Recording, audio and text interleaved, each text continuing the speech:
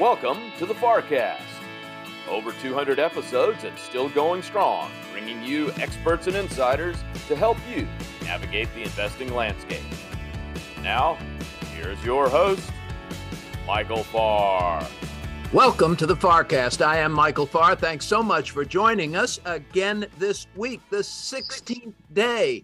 The 16th day of June. Somewhere in here, we've got about 2 weeks left to the end of the second quarter, and half of 2022 will be over with.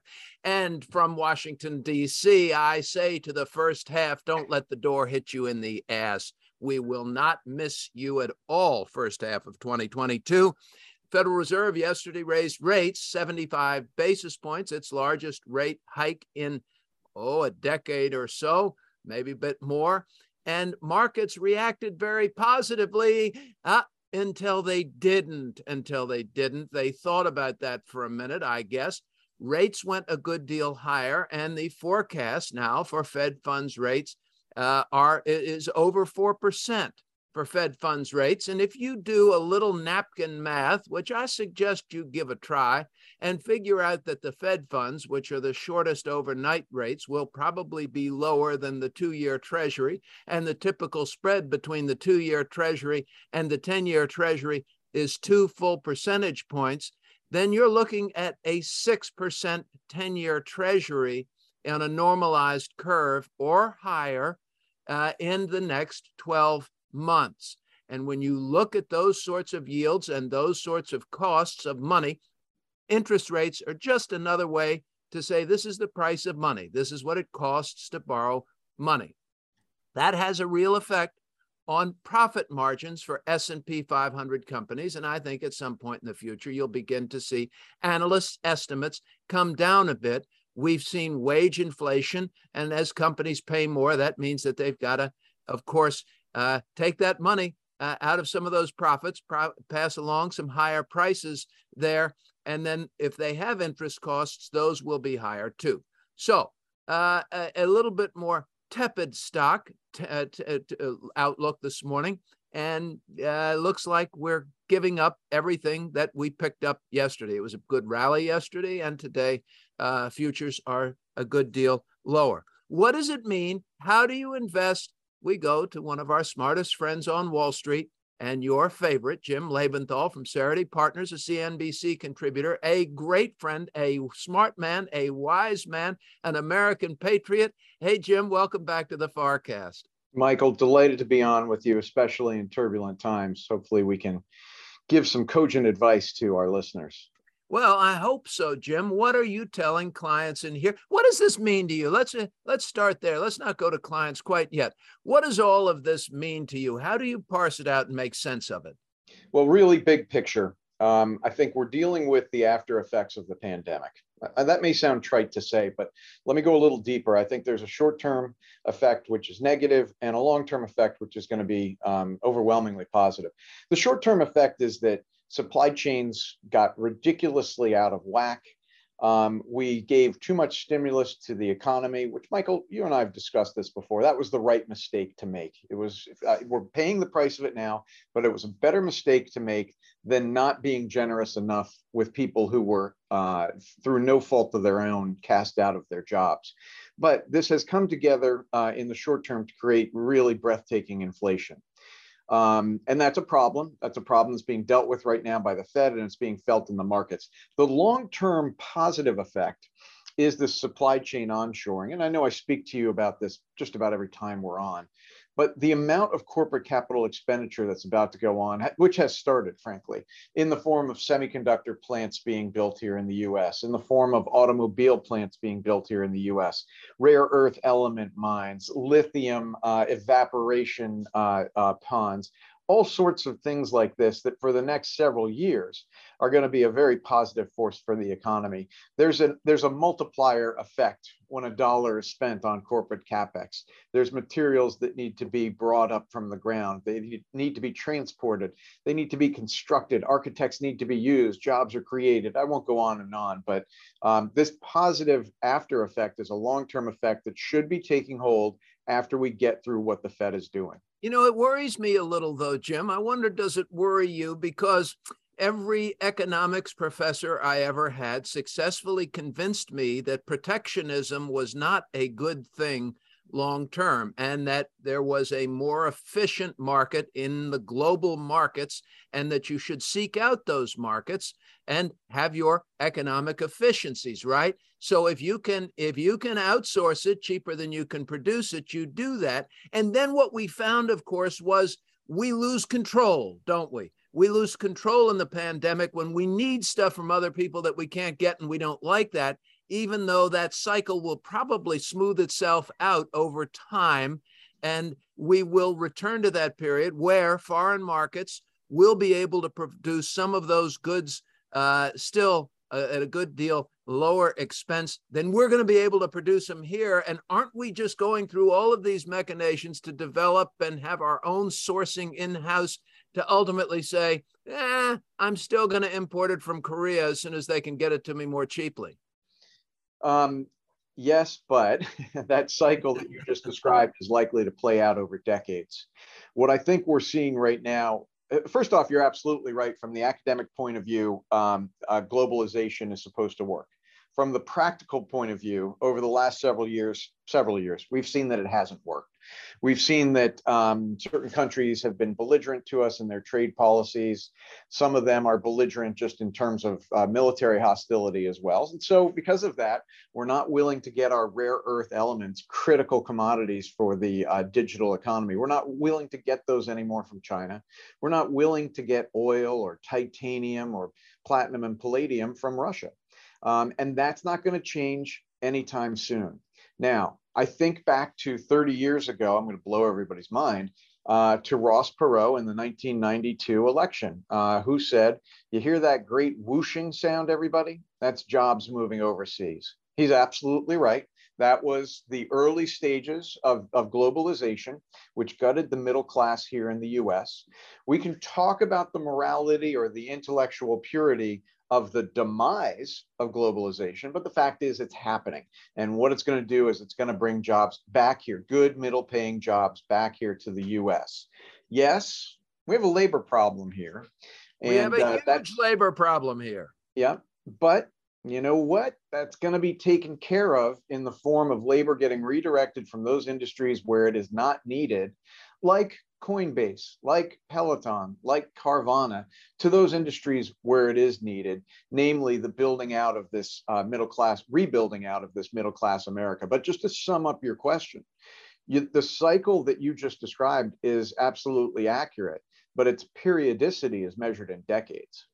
I think, Jim, I've watched as Wapner has been fighting with you a lot on CNBC. Now he likes to fight with you. I said to Mark Haynes years ago, we were on, and he said, now look, he said, I don't mean to give you a hard time, but, and he went into something, and I said, well, the first statement isn't true, but I'll answer your second statement. And he says, what do you mean the first statement isn't true? I said, that you said you didn't mean to give me a hard time. You absolutely enjoy giving me a hard time.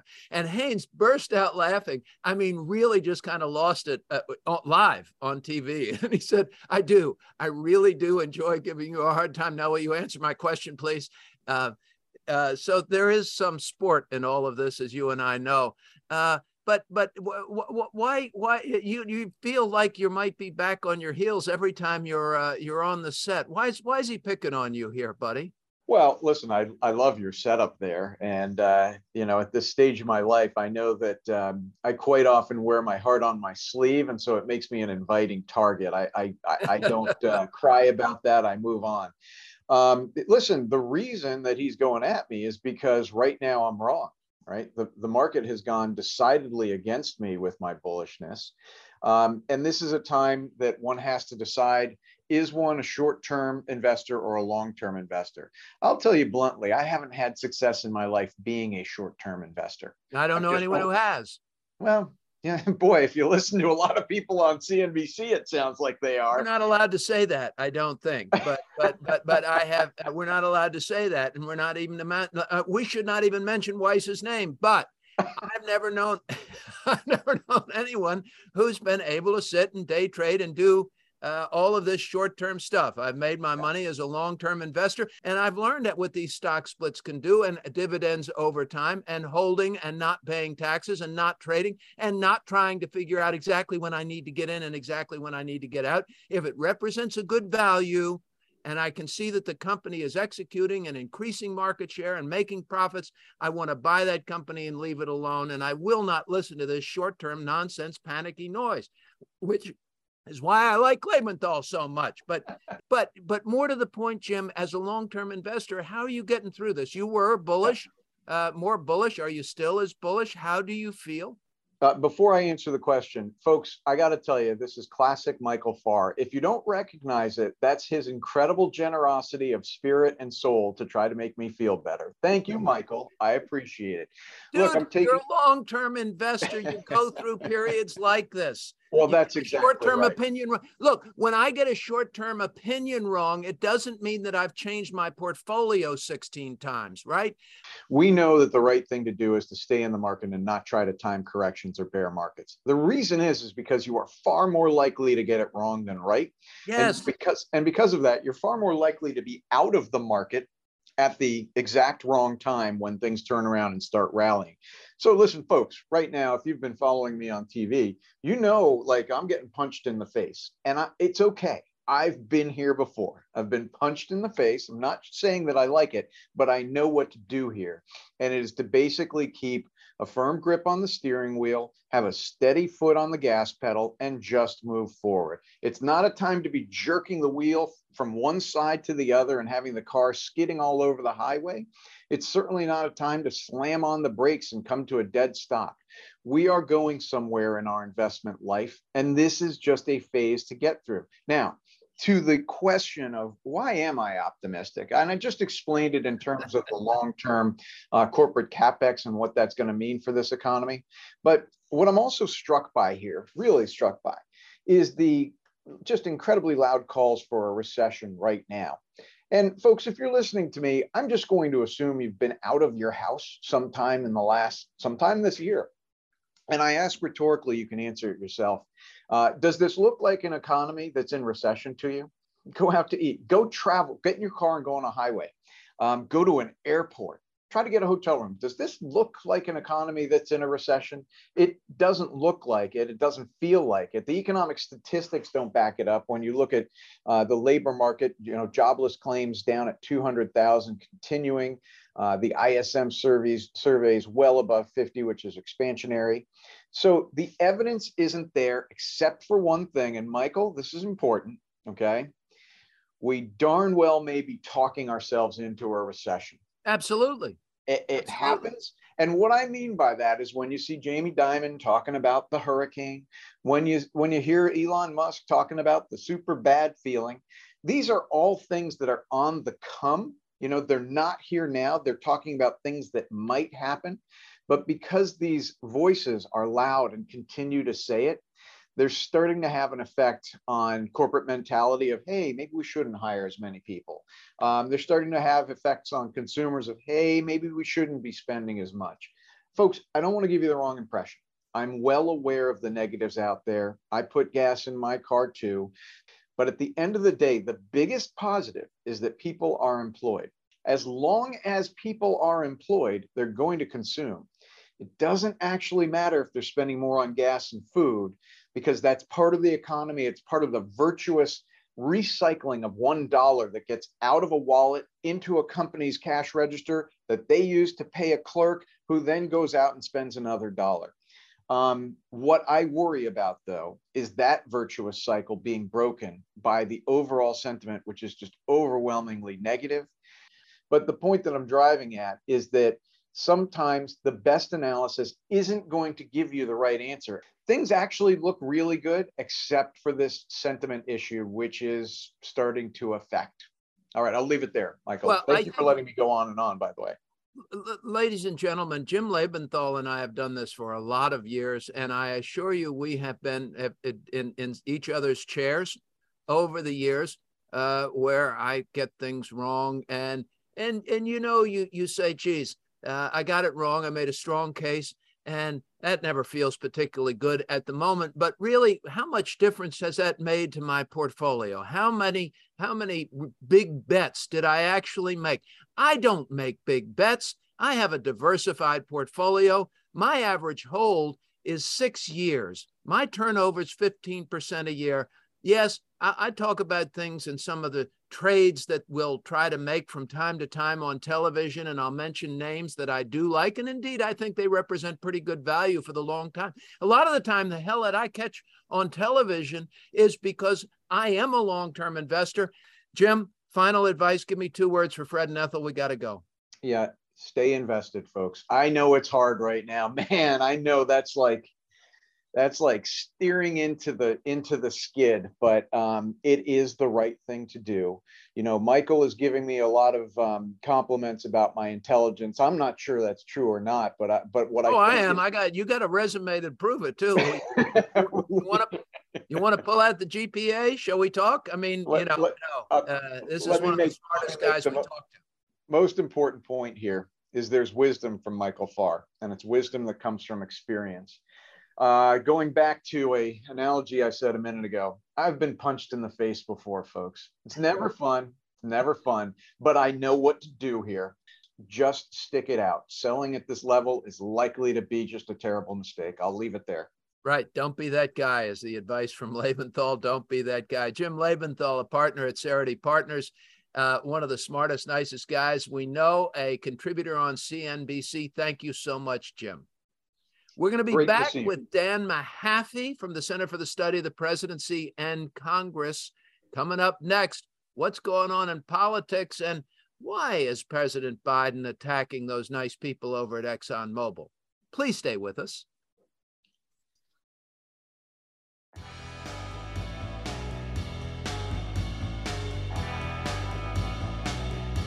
We're glad you could join us this week on the FarrCast.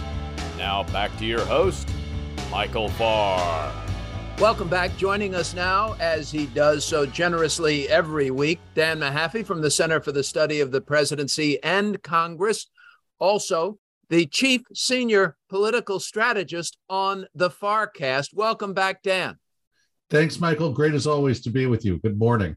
Good morning. Glad you're here, Dan. Lots going on in Washington. We have these January 6th hearings coming out on television. We have an angry President Biden here in Washington, and he's directing his anger all over the place. He seems to be reluctant to do a house cleaning in terms of staff inside the White House, though the chief of staff apparently has his head well on the chopping block right now. President Biden, very, very loyal to senior staffers.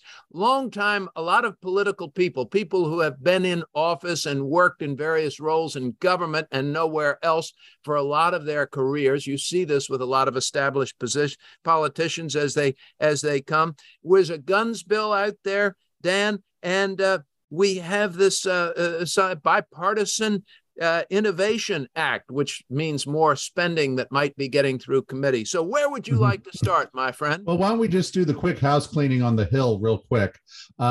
Guns, looks like we're getting to the finish line.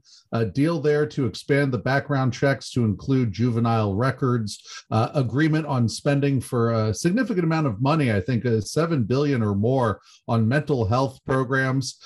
There's been some hangups, though, on both the creation of red flag laws. There will be support for states to do that. Republicans want to make sure that if a state doesn't create a red flag law, that those resources can still go to other violence prevention programs. And then finally, a big thing for Senator Sinema, and a big part of this deal has been to close the domestic partner loophole. If you're not married, for example, it's harder to say that your partner or boyfriend or girlfriend is being dangerous with their firearms. They want to close that loophole, but disagreement on a time limit such that a former lover couldn't suddenly turn against you and accuse you of something far down the road. Dan, this looks like it will get through. It does look like it's going to get through because it's got 10 Republican senators supporting this process. It's true compromise, but it's filibuster proof on paper. It looks like it may even get some additional Republican senators. No one's going to get everything they want. Some are going to have to vote for things they wouldn't have liked, but that's compromise. And it's been a long time since we've seen that happen, but that's what it looks like. We're really discussing the responsibilities to and from former lovers in this bill. There is a bit of that, yeah, because of domestic violence and gun violence. Huh. Okay. I have to go through that long list of, well, at least 2 or 3, probably, if I go back through my college years. It wasn't for lack of trying, ladies and gentlemen. It wasn't for lack of trying. It was just a lot of lack of success. Dan, President Biden has seen, Dan's laughing, ladies and gentlemen, there, and I assure you he's not laughing with me. He's laughing at me. President Biden does seem to be angry now. Right, yes. Talk about the anger, because anger seems to be one of those things that comes when the world is really well, this is, I think, a presidency that's truly in one of its more bogged down moments. If you look at presidencies, the inflation picture is not subsiding. A 75% basis point hike from the Fed has sentiment changing, the sense of a looming recession, what this will do to the economy and his presidency. And also you see on energy prices where, look, there's no good answer for what's happening right now. A lot of it has to do with refinery capacity, infrastructure, all the kinds of things that a president really has little control over, but 100% of the blame. And that's where he finds himself right now. And so you see that letter to the oil companies, or you hear really, stupid ideas, frankly, like windfall taxes or things like that being bandied about. But no, you have this administration feeling bogged down, trapped by events. You saw the sense of progress they felt on foreign policy, what they've done to keep the Europeans together, even though things appear to be bogging down in Ukraine. Right. It's a period of frustration, and what foreign successes they are don't matter much to the domestic politics. Lebenthal and I were talking before we came on about Exxon and the president's ire towards Exxon, and have they really been all of that profitable? And what about their tough years? Well, out of the last 10, Exxon has had a one bad year, really. They've had one bad year out of the last 10. And, Lebenthal said, well, maybe the president has a point. And I argued with him, and Jim's been argued with so much by so many lately that he started to say, no, I'm not trying to pick a fight, Michael. And I never fight with Jim. We do discuss things. Even things on which we disagree, and we might disagree entirely, and yet we can have a very pleasant discussion. And I'll leave that discussion saying, that is one smart guy, and he might be right. I don't think so, but I'll certainly tell him if I was wrong. And we go back and forth like that. And I always learn whenever I talk to him, as I do when I get to talk to you. But folks, it's the job of a corporation to make profits. They're not there to save the world. I've had folks, who come in to interview at Farr and Washington, and they want to talk about our nobility of purpose, our higher goals, and everything else. And we are an ethical, honorable company, and we have never had a compliance cited for any compliance violation in the firm's history. I'm very proud of that. And yet, I'm very clear. We are here to serve our clients and to make money for this company. If you want to do not-for-profit work, I can show you. I will drive you myself to the Red Cross. The Red Cross is a few blocks away. They are not there to make money. We are here to make money for ourselves and for our clients. That's what we do. That's what Exxon's supposed to do. And I don't know how you'd feel if all of a sudden the government came back to you and said, you know what, Dan Mahaffee, you really made too much money over the past 5 years, and that's just not right. What would you, wouldn't you look up and say, pardon me, excuse me, what's not right? Are you going to pay my bills for me? I mean, this is right. This is free enterprise, and this is capitalism, and I'm sorry if they made money. But he would also be attacking Exxon if they were a disastrous company and unable to provide fuel and unable to meet the needs of the infrastructure of the United States. So right, and what happens in all this rhetoric is we forget the reality of this. Where are the crunch points that we actually look at energy? It's mainly refining right now when it comes to the price of gasoline and diesel. Refining is something where, since, if my memory serves me correct, it has not been since the 1970s that we have built a new refinery in the United States. And that is not an Exxon fault. That is not a Joe Biden fault. That is a complicated nest of policy and investment failures that have gotten us to this point. Except that a year ago, the Biden administration came out to harshly curtail future expansion of both energy exploration and refining and a bunch of other things on environmental issues. It was a position that he did not entirely espouse during. To be fair, yes, the rhetoric was there, but the reality too is that even during the friendliest times of the Trump administration, new capacity was not being built. So the problem in policy making is that the headline level about what is being done or the companies is actually very different from what we see going on in the infrastructure, in the industry itself. You know, the reality that most domestic production in the US is actually exported because what we refine is what we import. Factors like that don't fit on the political soundbite. And the political soundbite is we have a politician, and this is not a partisan remark, ladies and gentlemen. I'm not bashing the president because he's a Democrat at all. And you all who listen to me, I got a lot of angry email that said I was not very unkind to President Trump. I'm not doing that, folks. What I'm saying is that when you see a president in trouble and when you see those approval ratings dropping, they find people to blame left and right. And right now, the current most convenient scapegoat seems to be Exxon. And this is political nonsense. As far it's political nonsense, I promise. Mm-hmm. All right, we've got a Innovation Act, and then I want to go to the 6 hearings. We're running out of time. Yeah, Innovation Act. That's been the widespread USICA, Endless Frontiers. It's gone by different monikers. It's going through conference committee. It's a spending bill. They're going to spend money. They're going to spend money to support semiconductor industry, to work on R&D at the National Science Foundation. This is focused on high-tech competition with China, but there's also some matters of trade and supply chain that both parties can't agree on. So look, I think they're going to try and narrow it down to get it passed sooner. That's what it's looking like. But it will still be a big investment in those industries. It's an important argument that Lebenthal and I had at the beginning of his segment, where he was explaining that it was very important to do these things domestically. I said it sounds like protectionism, Jim, which is economically inefficient, and he agreed. But folks, there is a point where we need certain things for the national good to make sure we have access no matter what. Let's pick a drug and say penicillin.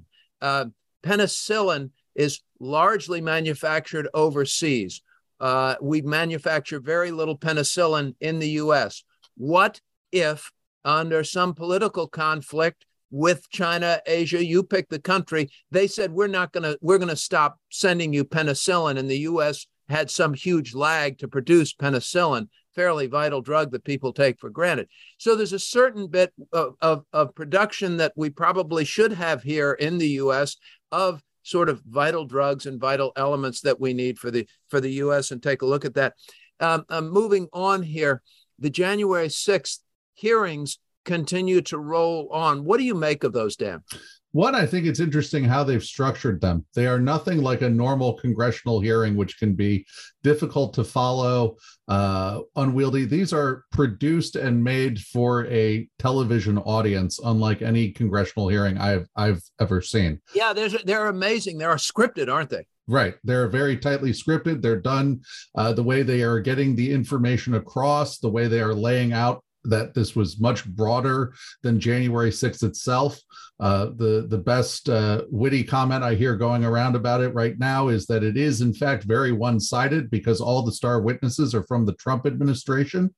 The words of Attorney General Barr, hardly a member of the liberal conspiracy, calling out the president and his inner circle and the group that took the reins from key officials throughout the process. And I think too, when you hear this, a reminder too of how people like Mike Pence, the staff, the staffers on the Hill, other people who did their jobs that day in a way that kept us from a constitutional crisis. It's very interesting, and I've got to say, chilling to listen to the Attorney General, former Attorney General Barr, who was appointed by President Trump, talk about the president becoming detached from reality during those periods. This is the president of the United States, the sitting president of the United States, and the attorney general suggesting he's detached from. I mean, there's some scary stuff that I'm hearing there. I'm not making a political comment, folks. No, I'll go beyond this. That I don't care if you think that Ron DeSantis's vision is the best or Bernie Sanders is the best. This is above those politics and the idea that one person could derail and destroy our entire democratic republic for their ego and misperceptions of their victory or failure. Dan Mahaffee is the Director of Policy at the Center for the Study of the Presidency and Congress, our senior political analyst on the FarrCast. Thank you, Dan, so much for being with us again. Thank you, Michael. Take care. Ladies and gentlemen, we're going to be back with Dr. Jay Bryson, chief economist from Wells Fargo. We are so delighted to have him. He has just published a new paper, and I think it's brilliant. When we come back on the FarrCast. Michael Farr and the FarrCast are proud to support Heroes, Inc. Heroes supports the spouses and children of law enforcement officers and firefighters who gave their lives in the line of duty to the greater Washington, D.C. community. Their singular goal is to honor the supreme sacrifice made by these individuals by caring for their families. Heroes' work begins within 24 hours of the tragic loss and continues indefinitely. We invite you to learn more about Heroes' mission at heroes.org. We hope that you will consider supporting Heroes as they endeavor to honor those who protect us. That's heroes.org. Heroes, here for you, here for good. And now, back to the FarrCast and your host, Michael Farr.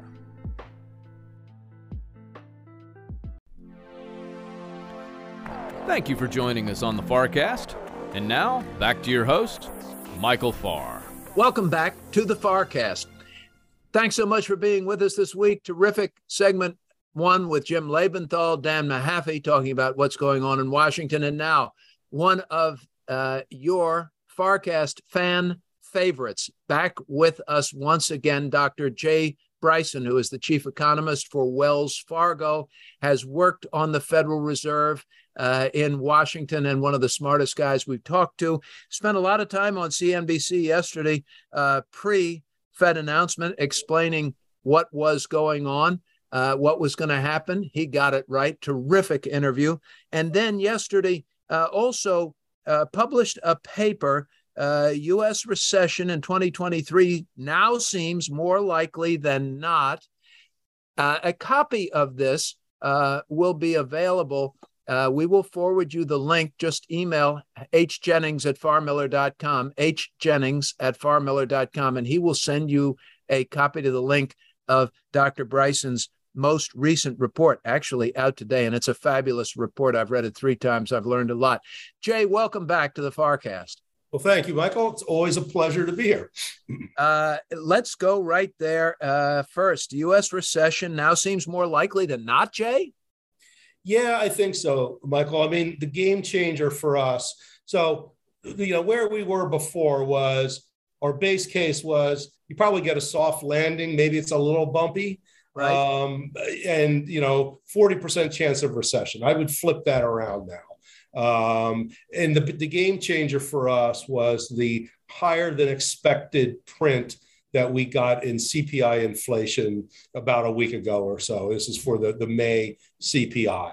That was a game changer because it really kind of shows that inflation is starting to become more entrenched in the economy, and the Fed has a lot more work to do ahead of it to try to wring that inflation out of the economy. That means higher interest rates, and with higher interest rates, that probably causes a downturn, sometime early next year.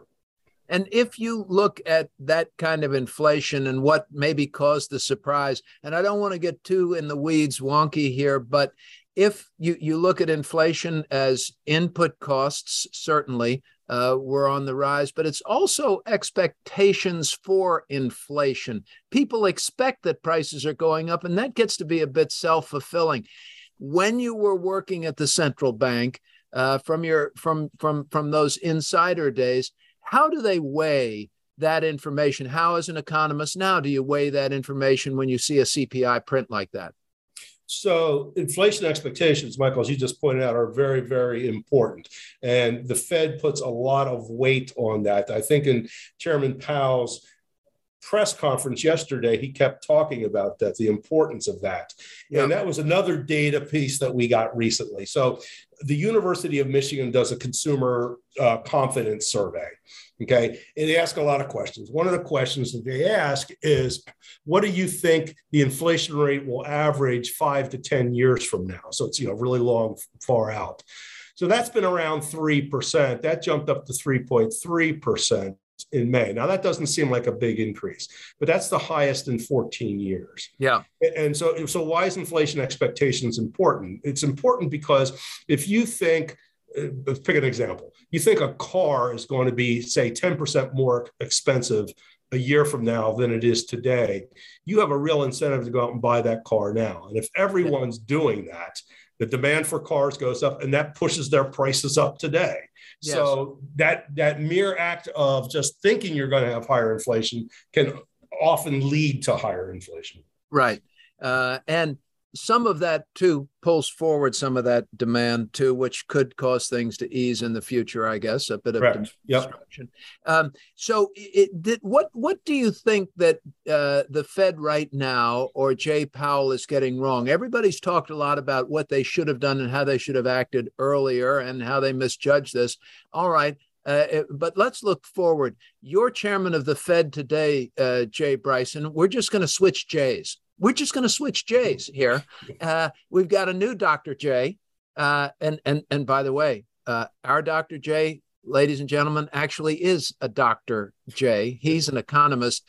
Not a basketball player, but a PhD economist. So Jerome, the other is a lawyer. Jay Powell is a lawyer, not an economist by training. Though, boy, if you listened to him yesterday, I thought he did a beautiful, brilliant job with that press conference. I mean, that was as good as I've seen any Fed chair do in those interviews. So, what would you do differently? What are they getting wrong now, or have they got it right?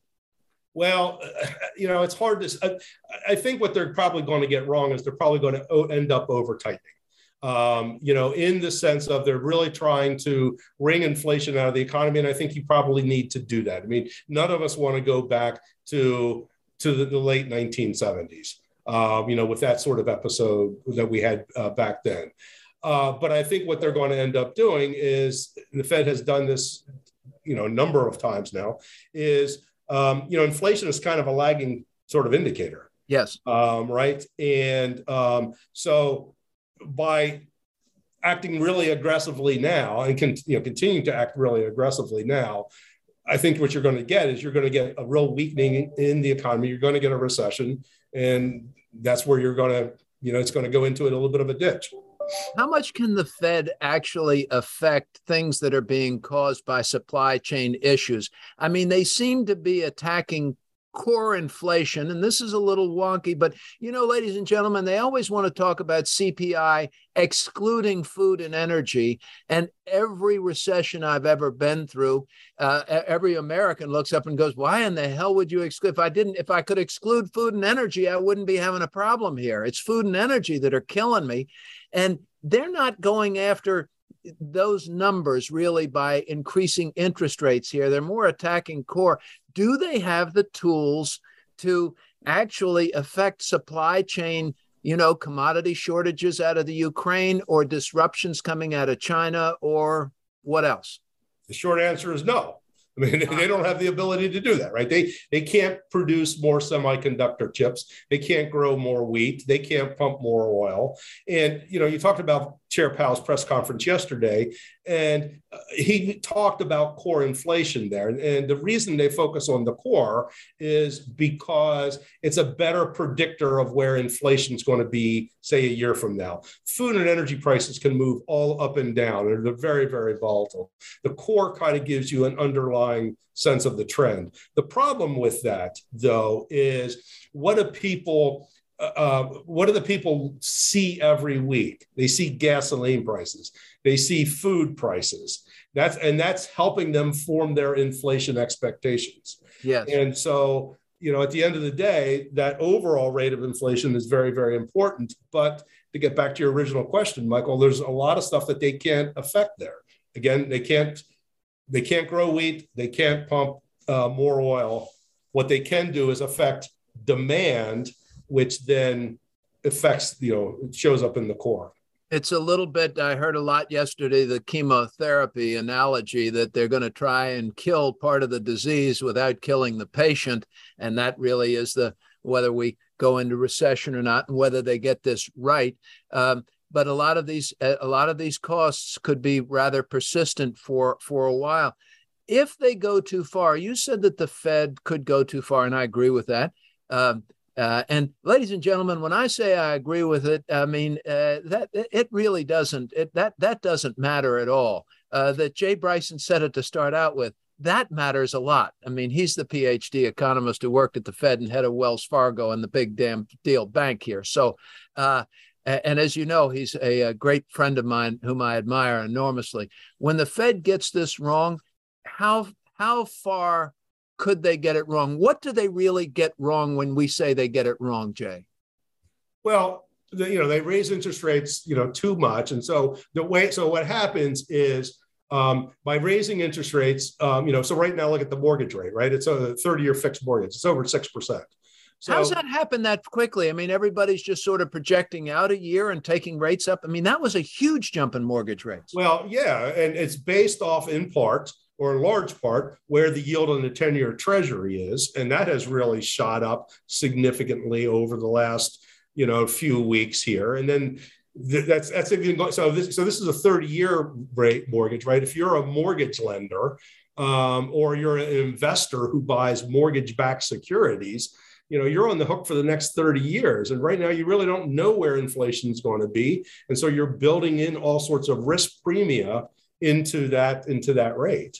Yeah. And so, that's going to really affect the housing market. I mean, we're looking for housing starts next year to be 15% or so below where they're going to be this year. That exerts a negative influence on the economy. Interest rates for cars and other durable sorts of products, those things are all going up. That's going to affect spending on those. We think you're looking at negative growth rates in terms of durable spending. And I understand that the labor market's really strong right now, right? But we are already seeing signs that businesses are starting to lay people off. The initial jobless claims numbers are ticking up. You see signs, you see the Teslas of the world and the Twitters and, other companies saying that they're going to cut their staff by 10%. And so as those job losses start to mount and people start to lose their jobs, they have less money to spend and the economy just kind of spirals down from there. And yet you're calling for a mild recession. I mean, hearing you describe those things, housing has a multiplier effect, kind of. That's a big deal. And we know about the car prices, the everything else, the affordability. We know about shelter costs, which is basically rent, ladies and gentlemen, is what I'm talking about there. That are higher, and those are persistent costs. Those are longer cycle to roll through. You don't just increase housing starts really quickly when you want to. Why when I hear that it sounds a little more serious? How does that translate into just a 2-quarter recession? So you get the really nasty recessions. And I think your listeners will, most of your listeners will remember this, the financial crisis of 2008, yes. Right? Yes. It's a balance sheet sort of problem. And so if you go back to 2006, 2008, what was the housing, the household sector was very over leveraged because of the housing bubble, right? Yes. Everybody was going out and getting a mortgage and et cetera, et cetera. The other thing that happened back then was the banks were all levered up as well. Okay. And so you had this really big financial crisis, which caused a very deep downturn. What's different this time, and Michael, I'm knocking on wood here. Okay. What's different this time is that the household sector is not nearly as levered as where they were 15 years ago. As a matter of fact, if you look at household debt as a percent of income, measure of leverage, we're back to where we were before the housing bubble started to inflate.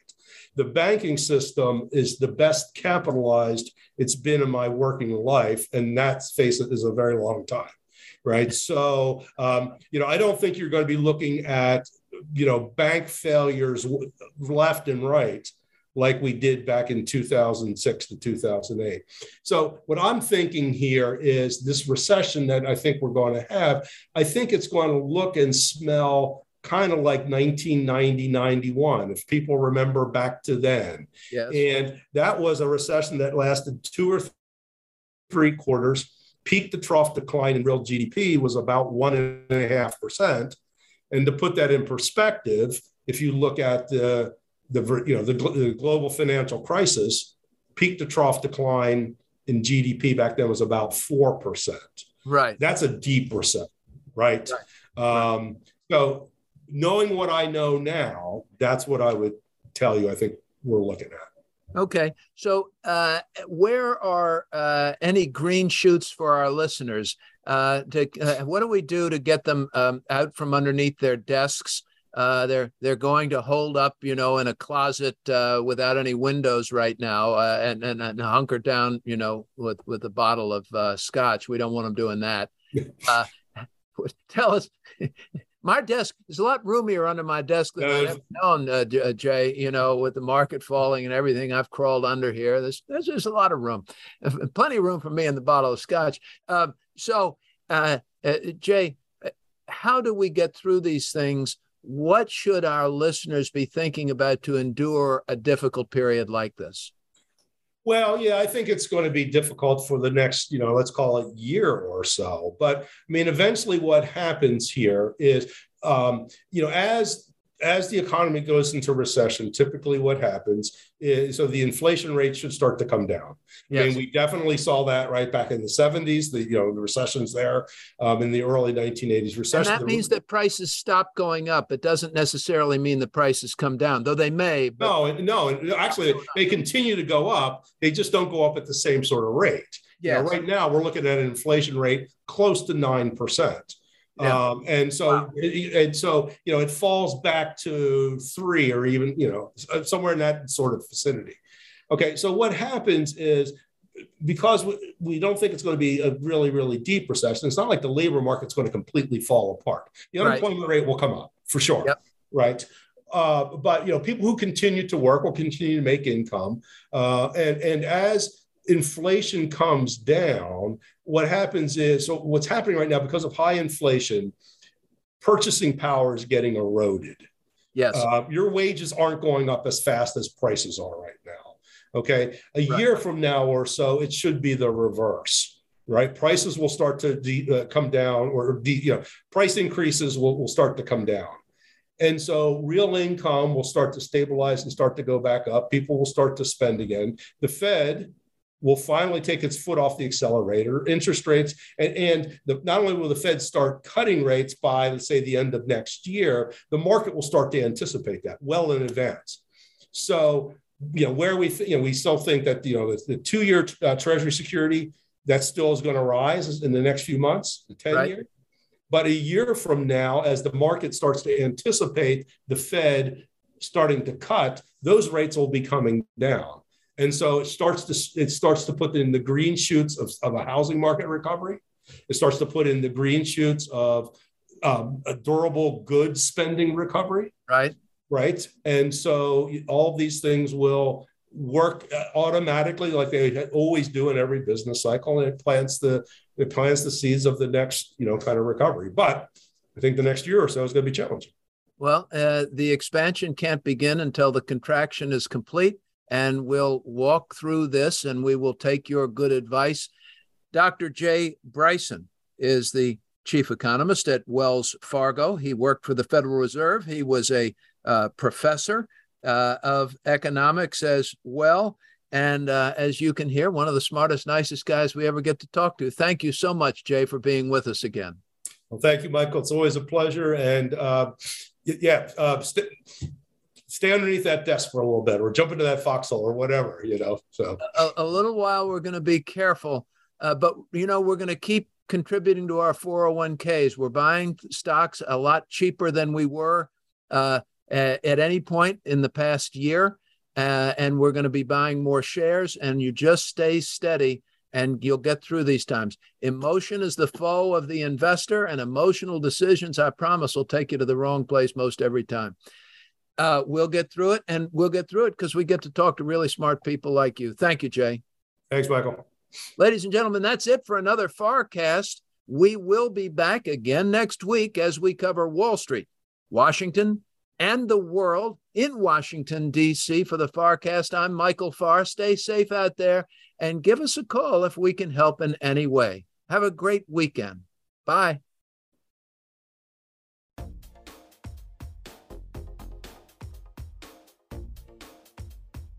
We hope you've enjoyed this edition of the FarrCast. Thanks to Michael's guests, Jim Lebenthal, Dan Mahaffee, and special guest, Chief Economist from Wells Fargo, Dr. Jay Bryson. The FarrCast comes to you weekly and is produced by Michael Farr and Harry Jennings and is available for free on Google Podcasts, Spotify, Apple Podcasts, and all major podcast platforms. We love hearing from you every week, and we try to respond to all of your notes and suggestions. You can reach us at hjennings@farmiller.com. We would like to remind you that the FarrCast podcast is for informational purposes only and should not be considered legal or financial advice. The information, statements, comments, views, and opinions expressed or provided in this podcast, including by speakers who are not officers, employees, or agents of Hightower Advisors or Farr, Miller & Washington, are not necessarily those of Hightower Advisors, Farr, Miller & Washington, or any firm any of our guests may represent. Any mention of a specific security should not be construed as a recommendation to buy or sell, and please be aware that past performance is not a guide to the future performance of any security, index, fund, manager, or strategy. We strongly recommend you review with a financial professional before you make any investment decision. And if we can be of assistance at Farr, Miller & Washington, please reach out to me at hjennings@farmiller.com. We are here to help, and I'll be happy to put any of our listeners in touch with one of our investment professionals for a complimentary review of your portfolio and your investment goals. Take care, stay safe, and stay healthy.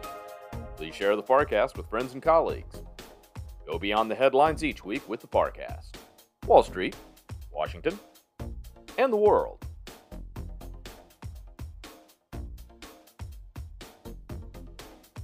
Farr, Miller & Washington is a group comprised of investment professionals registered with Hightower Advisors, LLC, an SEC-registered investment advisor. Some investment professionals may also be registered with Hightower Securities, LLC, member at FINRA and SIPC. Advisory services are offered through Hightower Advisors, LLC. Securities are offered through Hightower Securities, LLC. All information referenced herein is from sources believed to be reliable. Farr, Miller & Washington and Hightower Advisors, LLC have not independently verified the accuracy or completeness of the information contained in this podcast. Hightower Advisors, LLC, Farr, Miller & Washington, or any of its affiliates make no representations or warranties expressed or implied as to the accuracy or completeness of the information or for statements or errors or omissions or results obtained from the use of this information. Farr, Miller & Washington and Hightower Advisors, LLC, or any of its affiliates assume no liability for action made or taken in reliance on or relating in any way to the information. This podcast and the materials contained herein were created for informational purposes only. The opinions expressed are solely those of the authors and do not represent those of Hightower Advisors, LLC, or any of its affiliates. Farr, Miller & Washington and Hightower Advisors, LLC, or any of its affiliates do not provide tax or legal advice. This material was not intended or written to be used or presented to entity as tax or legal advice. Clients are urged to consult their tax and/or legal advisor for related questions.